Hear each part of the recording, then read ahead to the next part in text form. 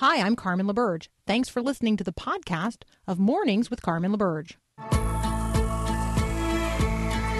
Your daily encouragement that God has the world in the hollow of His hand.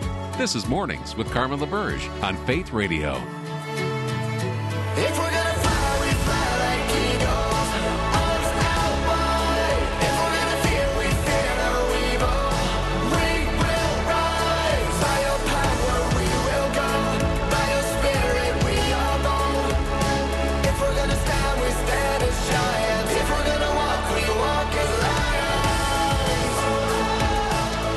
Good morning. It is Thursday, the 17th of February. I am Carmen LaBerge. You're listening to Mornings with Carmen on the Faith Radio Network. We would love it if you would visit with us online at myfaithradio.com.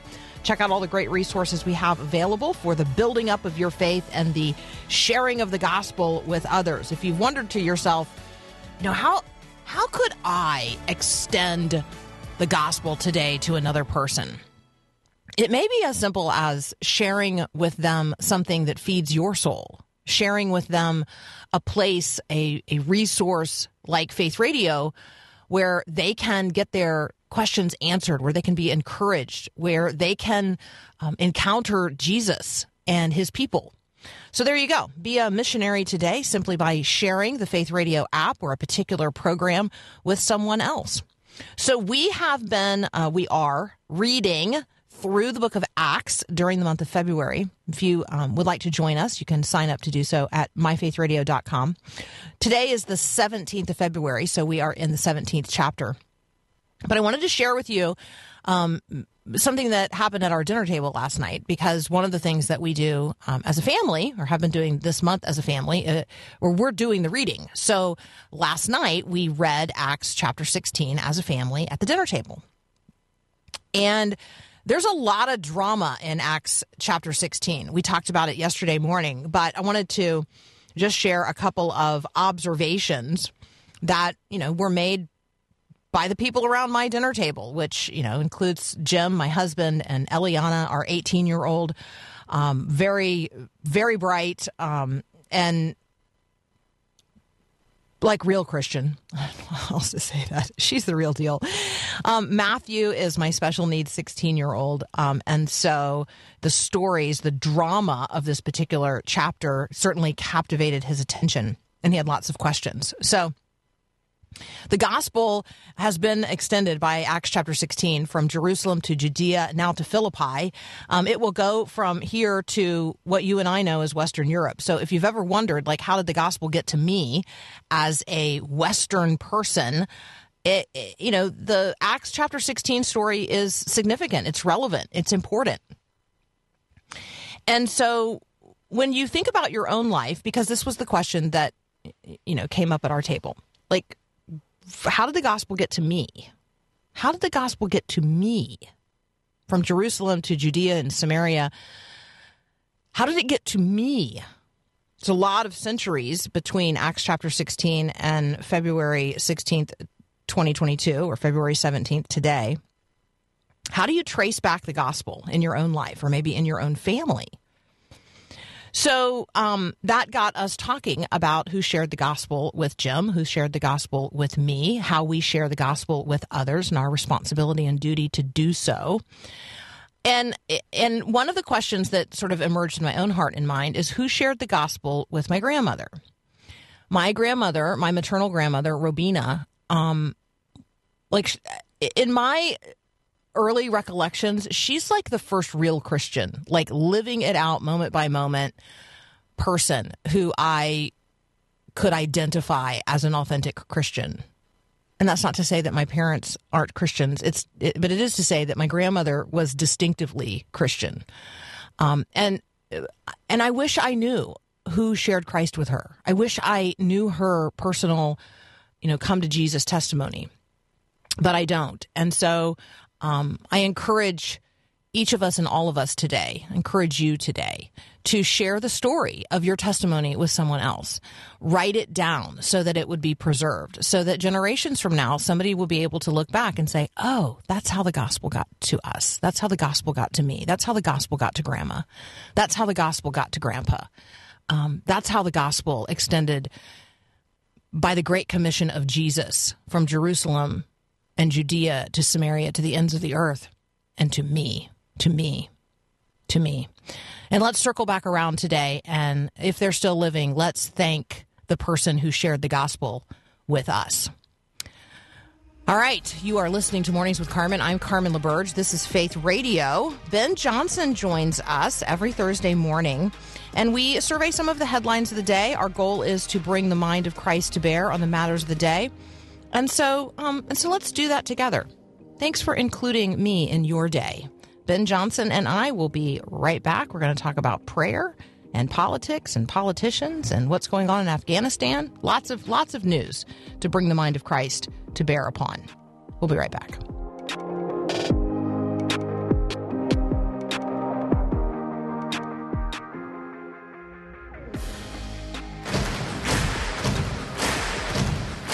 This is my right, a right given by God to live a free life, to live in freedom. Ben Johnson is back, among other things. He is a media reporter at the Daily Wire. You can read what he's writing and interact with him at dailywire.com. You can also find him on Twitter, where he tweets at The Rights Writer. Ben, welcome back. Good to be with you as always, Carmen. Thank you. Let's do a status update on how people are feeling. This is a feelings question in Afghanistan. We have done sort of the horrible status of life situation in terms of a massive percentage of the population facing starvation this winter. And we have surveyed the situation in relationship to women in particular, women and girls being having their rights stripped away as the Taliban applies very, very strict Islamic rule. And we have taken note of the fact that Afghanistan now leads the World Watch list in terms of places where Christians are persecuted. And so it might seem strange to ask the feelings question, but somebody did. And so why don't you tell our listeners how people in Afghanistan are feeling today? Well, can we cue up the song from the 70s by Morris Albert, Feelings? Yeah, that's really what NPR was looking at. They asked this question, and according to NPR, they say that Afghans feel safer but are less hopeful under Taliban rule. Similarly, Radio Free America has said that, and Radio Free Europe has said Afghans are losing hope under the Taliban rule. And you've just listed all the reasons why it would be a hopeless place to be. 23 million people out of a population of 39 million are facing starvation, 1 million children facing malnutrition. You've mentioned Christian persecution that's going on there. And, just the crackdown on human rights that is taking place as a result of this Islamist interpretation of Islam, fundamentalist Islam, taking over a country and imposing 6th century Sharia law on an entire country. Now, the reason that NPR says people are feeling safer is because obviously there's not a full-blown war going on as there had been before. This is the consolidation phase. The Taliban has been in charge for 6 months. They've been consolidating their power. They've been, according to some of these sources, reopening certain jobs that have been closed. But all of this, I think, tends in a very negative direction for anyone who is stuck behind, who is used for the last 20 years to living under a U.S.-led regime that allowed women to go to school, that allowed people to work and wear Western clothing and have their own ideas, and to some extent provided some small level of protection for religious minorities, particularly Christians.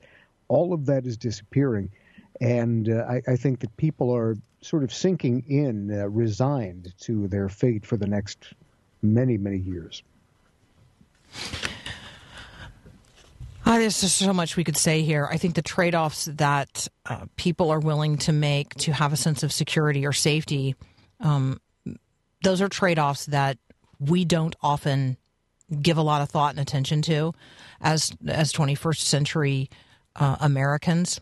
I mean, I don't think everyone thinks much about how much of their own personal security they're giving away when they click the terms of service box on a new app or on a website or agree to, have a website mine information or follow them on their location settings. I mean, like, right, we don't even think about the freedom we're exchanging, we're giving away because we want some convenience.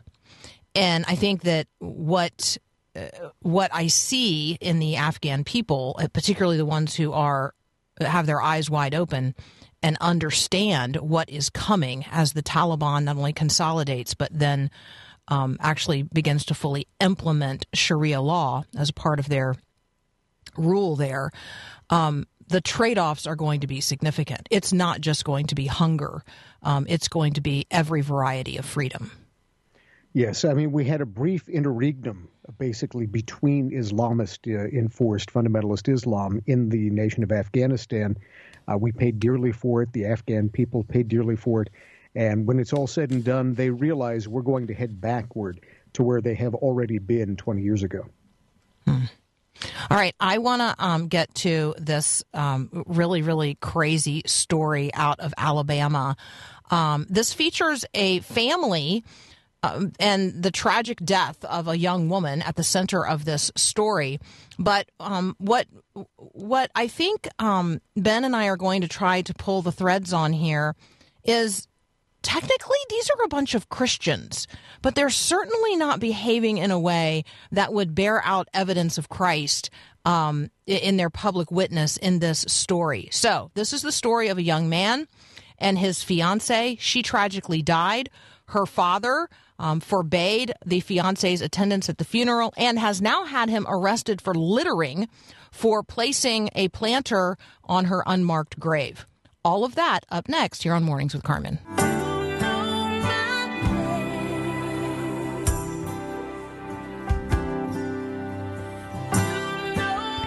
Hannah Ford was 27 years old, engaged to be married to Winchester Higgins when she was killed in a 3-car crash in January of 2021. And this is the story of what is now going on amidst a bunch of people who claim to be Christians, but whose public witness is absolutely deplorable. I don't know any other way to say it. Ben, what's going on here? This is one of the most bizarre stories I have ever read. What's happening? As you mentioned, Hannah Ford died. Her father is a pastor. Her father, before her death, very much disapproved of this relationship. Hannah Ford, by the way, was deeply involved in Republican politics. She was a very well-known, well-liked, and very thoughtful young lady. She decided to continue the relationship despite her father's approval. They'd set a date. She kissed her fiancé goodbye and then ended up in a car accident, and she died. The father purchased a plot, and, of course, the fiancé came and placed flowers there. The flowers began to disappear, so he made a large flower box, and it's beautiful. There's a picture of it online. It has roses. It has pictures of the two of them all around it. And Winchester says that he was driving off to preach at a church when he got pulled over by police, and they handcuffed him, arrested him, and served him with a warrant for littering. Because apparently under Alabama law, the grave is private property, and the father decided to press charges because he still disapproves of this relationship, even in death. Okay, so for people who didn't recognize or realize that when you buy a plot to have a loved one interred, that is a piece of real estate. It is a piece of private property. Now, sometimes that is regulated. What you can place upon it, what you can do with it, is regulated by the particular cemetery, right? There are guidelines or restrictions, or you can only put these things or use these vases or whatever. In this case, it's a wide open Alabama cemetery where other people have planters with flowers, and so this is not unusual in terms of what's going on in this particular cemetery. But this pastor who lost his daughter, and that is a horribly tragic reality, but he is now making a public witness of having this man who would have been his future son-in-law arrested and prosecuted for littering. because he placed these this planter and these flowers on Hannah Ford's, at this point, unmarked grave. So I really want to highlight here the public witness nature of this, because, this is in the Washington Post. It's not like this is just in some little local Alabama paper. People across the country are reading this, and in it, they're reading Reverend over and over and over again, because that is obviously how Mr. Ford is referred to, because he is a pastor. And I just am thinking to myself, Ben, this is just not the way Christians ought to be going about relationships, and it's certainly not the way that we ought to be going about making a public witness. It just brings shame to the name of Jesus. Well, of course, we read in the scriptures that love is patient, love is kind, love suffers wrong and does not respond in kind. We know that we're supposed to be long-suffering toward our brethren, and that is a way of showing God's forgiveness to each one of us because of our long record of sinning and trespassing against him. And yet, and of course, the Apostle Paul says that Christians should not take another Christian before unbelievers in the court of law, even if they are suffering wrong for the most part. But when it comes to going to the law because someone was trying to honor the woman he was going to marry, that's as thin as you can slice Christian charity. This is a terrible witness. And regardless of all of the other dynamics here, I really want to focus in. The law may be that this is a private plot and he has the right to regulate what goes on his daughter's grave. And I don't know what legal remedies there may be available to Mr. Higgins, but let me say this. As someone who is involved in clerical ministry myself, let me just say, our belief in my Christian background, our tradition, is that God loves everyone. And at some point, God's love is going to conquer all the hate of the world, and everyone will be bombarded with the ever-present love of God. And for those who love it, that will be heaven. For those who hate it, that will be hell, because they will continue to reject the love that God gives them, even for eternity. We believe that the very beginnings of hell begin in this life when we reject love. And if that's what's happening with this pastor, Pastor Ford, trying his best to reject the love that his future son-in-law still has for the woman that would have been his wife, he's well on his way. Yeah, so this brings me to, this is a Pray the News headline for me, because I added all these people to my prayer list because I now know them by name, because their names are listed here in the article, which leads me to the next conversation that I want to have with you, and that is this intersection of prayer and politics and politicians and the appropriate use of prayer by politicians or in the political sphere. Yeah, and of course, the use of prayer and Christianity, churches, pulpits as political props is as old as America itself. It goes way back. I remember there was a story about Adlai Stevenson, who ran for president twice against Dwight Eisenhower, saying that he called up his ex-wife and told her one Saturday night to have the children ready. He was going to take them to church. And she said, "That's the moment I knew he was running for president," because he never went to church otherwise. So it's that kind of idea that continues to pervade our political landscape. People use prayer. They will say thoughts and prayers. There have been entire political seminars about how to use faith language to promote your political agenda. And I think all of this goes in line with Matthew 6, which is Phariseeism. The Pharisees loved to do this. They showed off how pious they were, but it was for their own private gain so that they could have their own reward here on earth. And politicians are experts at this. It's not a partisan issue. It cuts very clearly across all parties.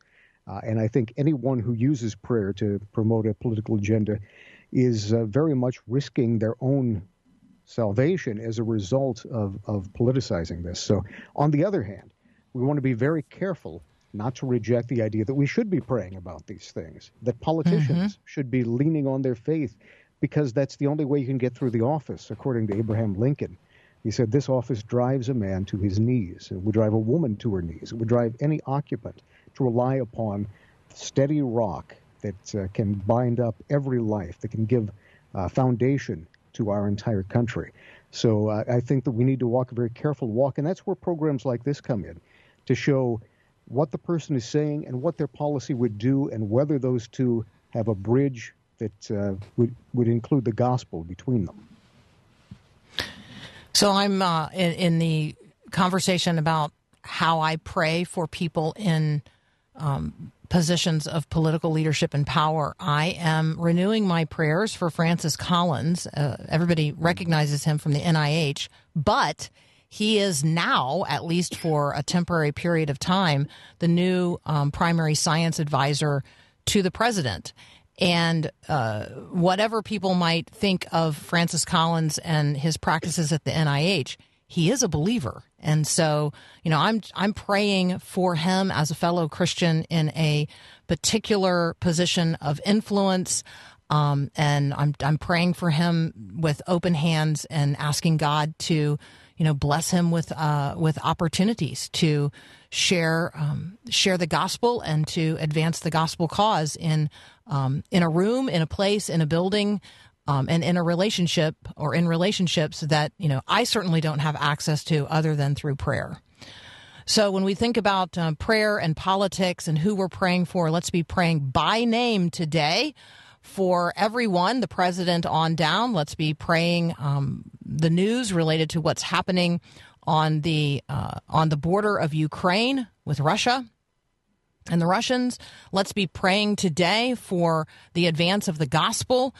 Let's be praying today for pieces of legislation that God's will would be done, that bad legislation would be blocked and good legislation would proceed. On and on and on and on and on. Let's be praying today for people who are in positions of influence and authority over us in government. Ben Johnson, as always, thank you so very much. We value our time together. You guys can find Ben at the Daily Wire. That's dailywire.com. You can also follow him on Twitter, where he tweets at The Rights Writer. You're listening to Mornings with Carmen. I'm Carmen LaBerge, and this is Faith Radio.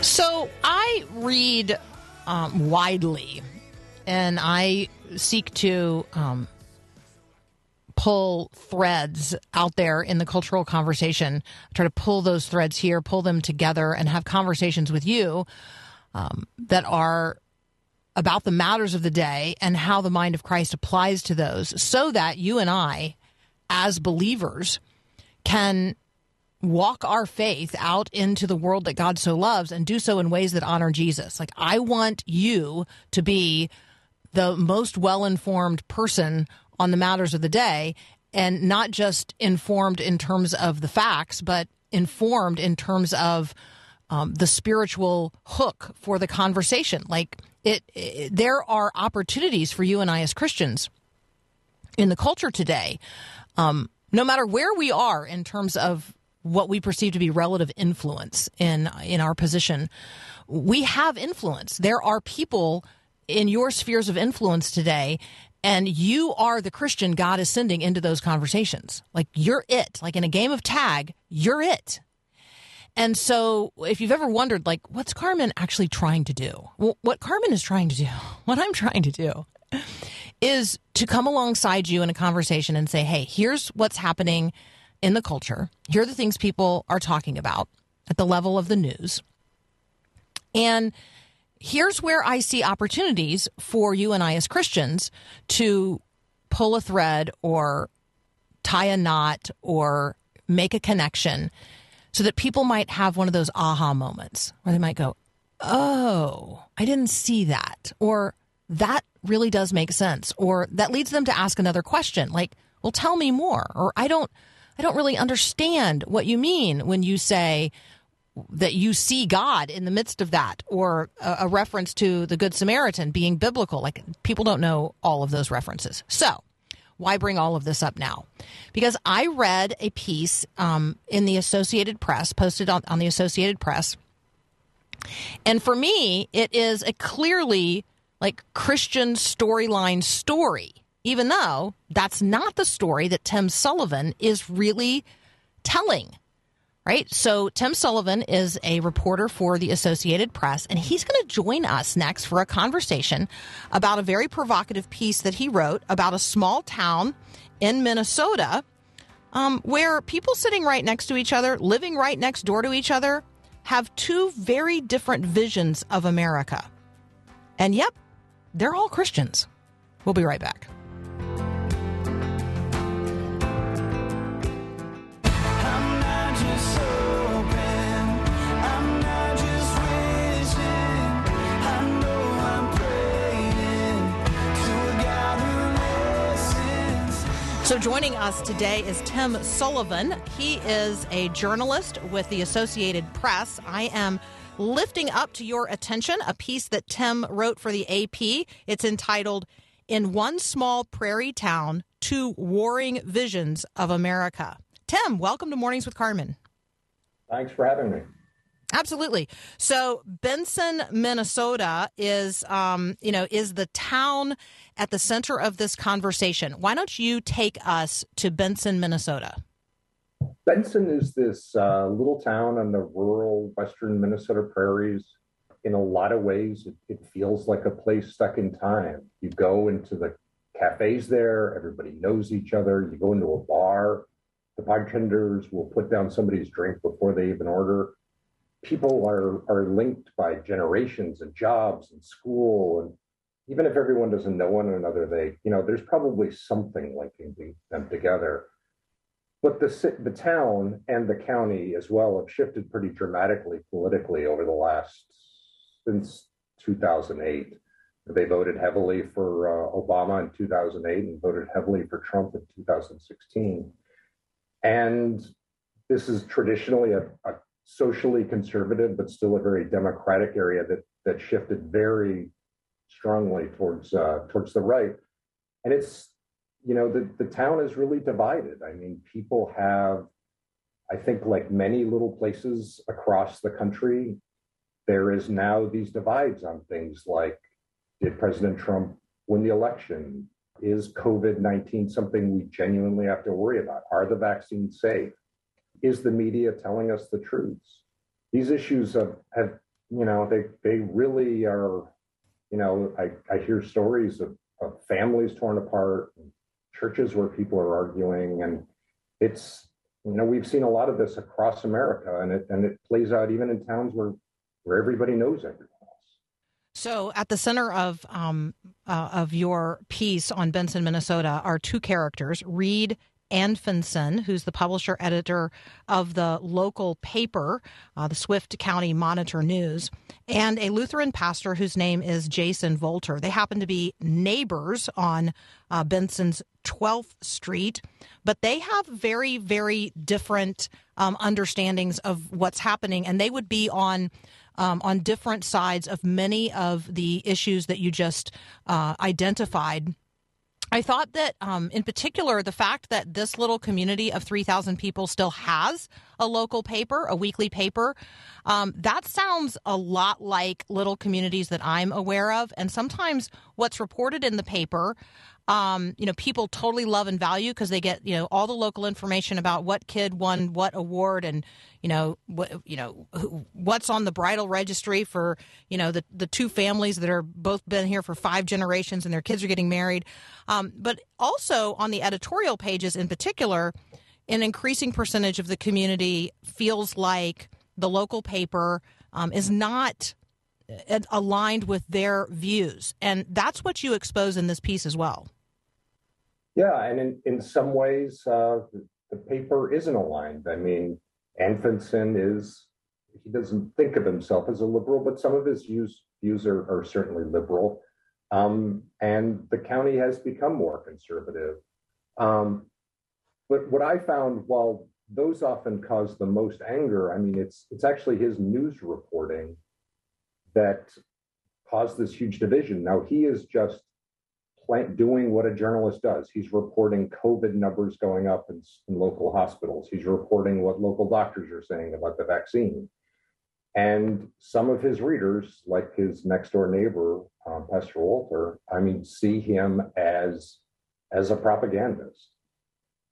I thought that the word truth was an interesting one, and the way that not only you identify that these are individuals who understand, but they both understand the importance of truth. They both highly value truth. It was curious to me that their sourcing for truth seems very, very different. That for me was a bit of a, I don't know if it was so much an aha moment, Tim, as it was reinforced what I suspect happens a lot, and that is the information sources that we lean on and the siloing, like, right, the places that we increasingly turn over and over and over again for news and information, as those information sources reinforce the same ideology, we begin to imagine that that is the truth, and anything contrary to that must absolutely certainly be a lie.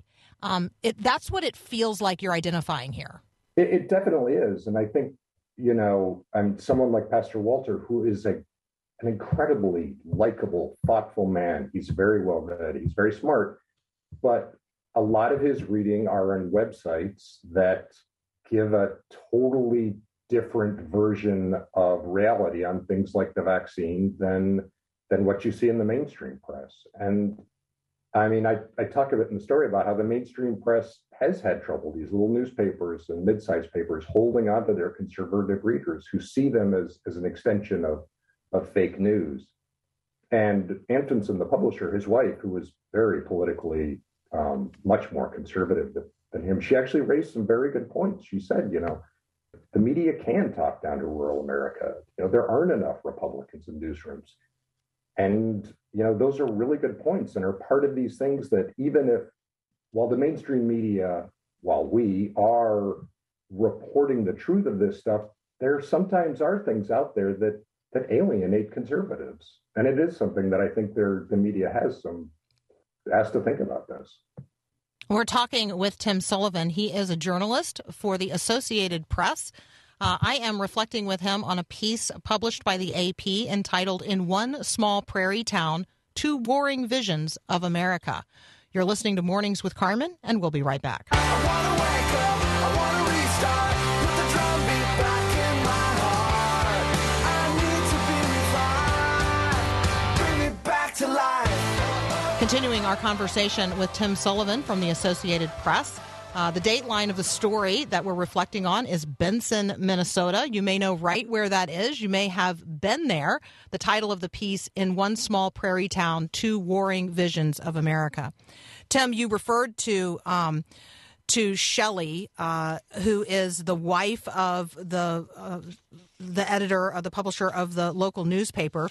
She's his business partner, but also his wife. I really thought that, she exemplifies a lot of people who I know. We may be living in a house with somebody who views things differently than us. We're trying to maintain relationships in our community, and it's a difficult balance to strike.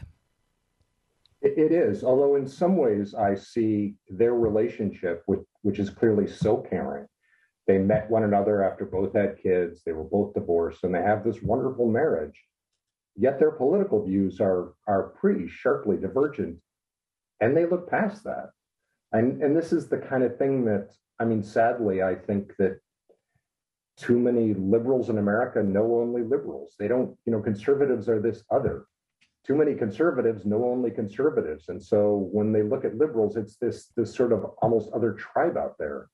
And when you see two people who openly disagree about politics, sharing a house and sharing a life, there's actually something poignantly, really appealing about that. So one of the sad observations that you make, and I'm pretty sure I'm remembering it as a quote by one of the, I think it was by the pastor, that the newspaper man is not going to come to his church and he's not going to buy his newspaper. We can still treat each other as neighbors. I, as a Christian, had a view to that you as the reporter would not be making. But I will tell you that raised a heart of concern in me for the Christian witness in the community, because my neighbor is a significant reality in terms of in terms of what the Bible has to say about that and my treatment of neighbor. And so that was one place in your piece. I just wanted to make you aware that as a Christian reader, my heart really exploded at that point. And I thought to myself, there's an opportunity here for Christians in these communities to press forward in important ways into these conversations. So I'm just making that observation about the piece, and wanted to tell you just how much I appreciated that. You talk in here about the observation that the pastor makes that this is a dark time.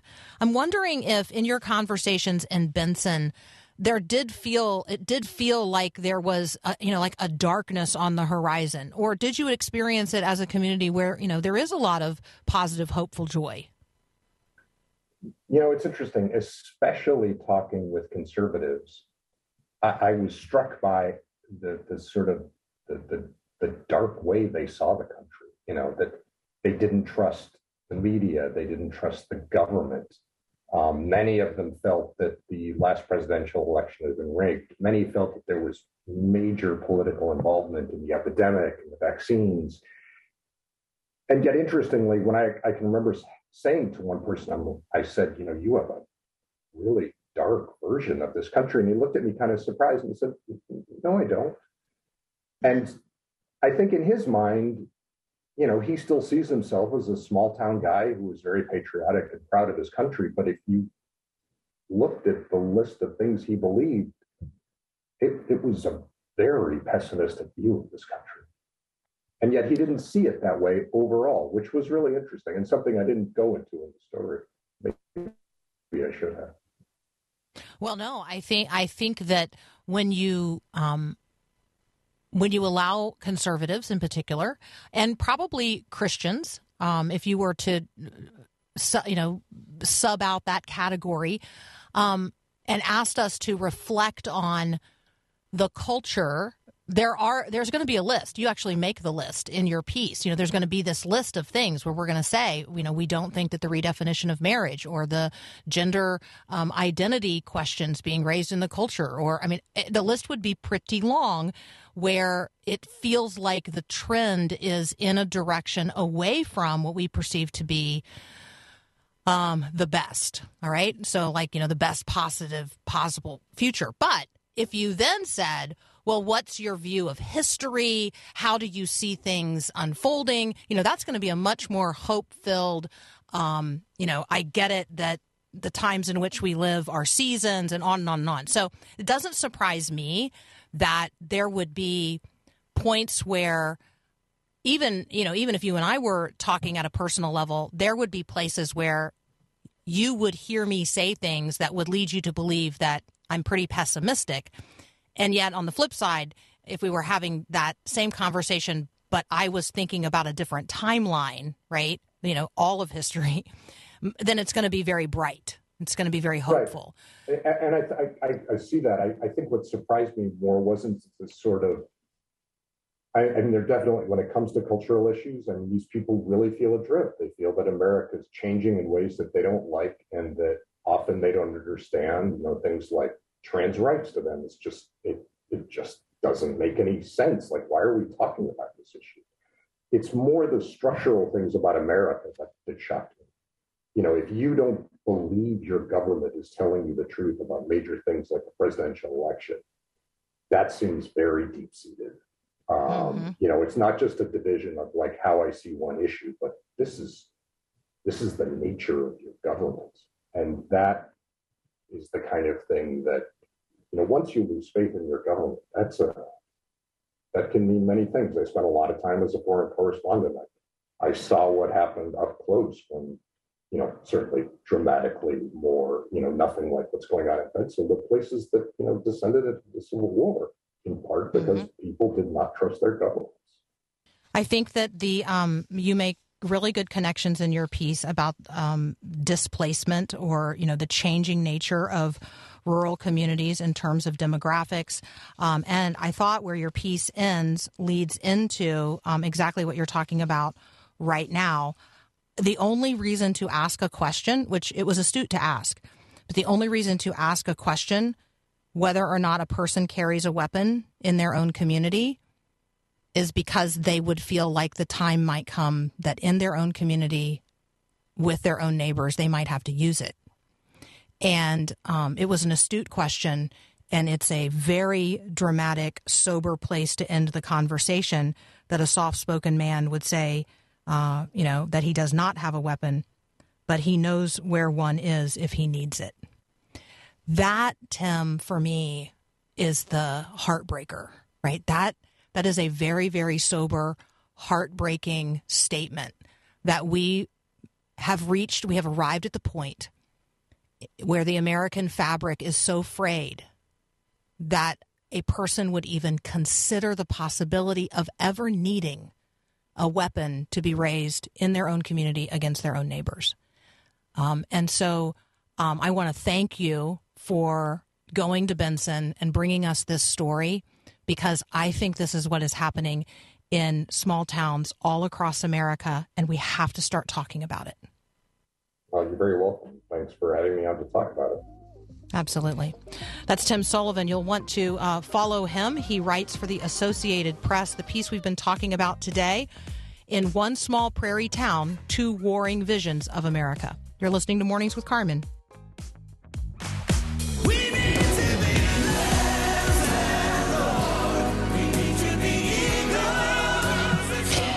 Hey, a little shout out to Jack, who's listening right now, driving around in Minnesota. Says he keeps top of mind that, yes, even as society is frayed, I'm going to remain a good citizen and be a light. Amen. Amen, amen, and amen. We're going to be salt. We're going to be light. We're going to be the people who continue to advance the gospel in the same ways that those who have believed on Christ before us advanced the gospel, which takes us today on this February the 17th into the 17th chapter of the book of Acts. And we have here Paul and Luke and Timothy and Silas moving around on what we would call this missionary journey as the gospel is advancing. And they pass through Amphipolis and Apollonia,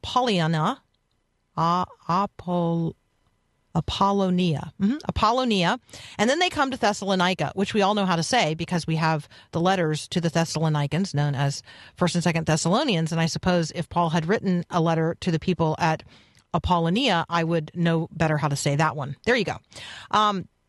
And as was his custom, he went into the synagogue, and on 3 Sabbath days, this is in Thessalonica, he reasoned with them from the scriptures.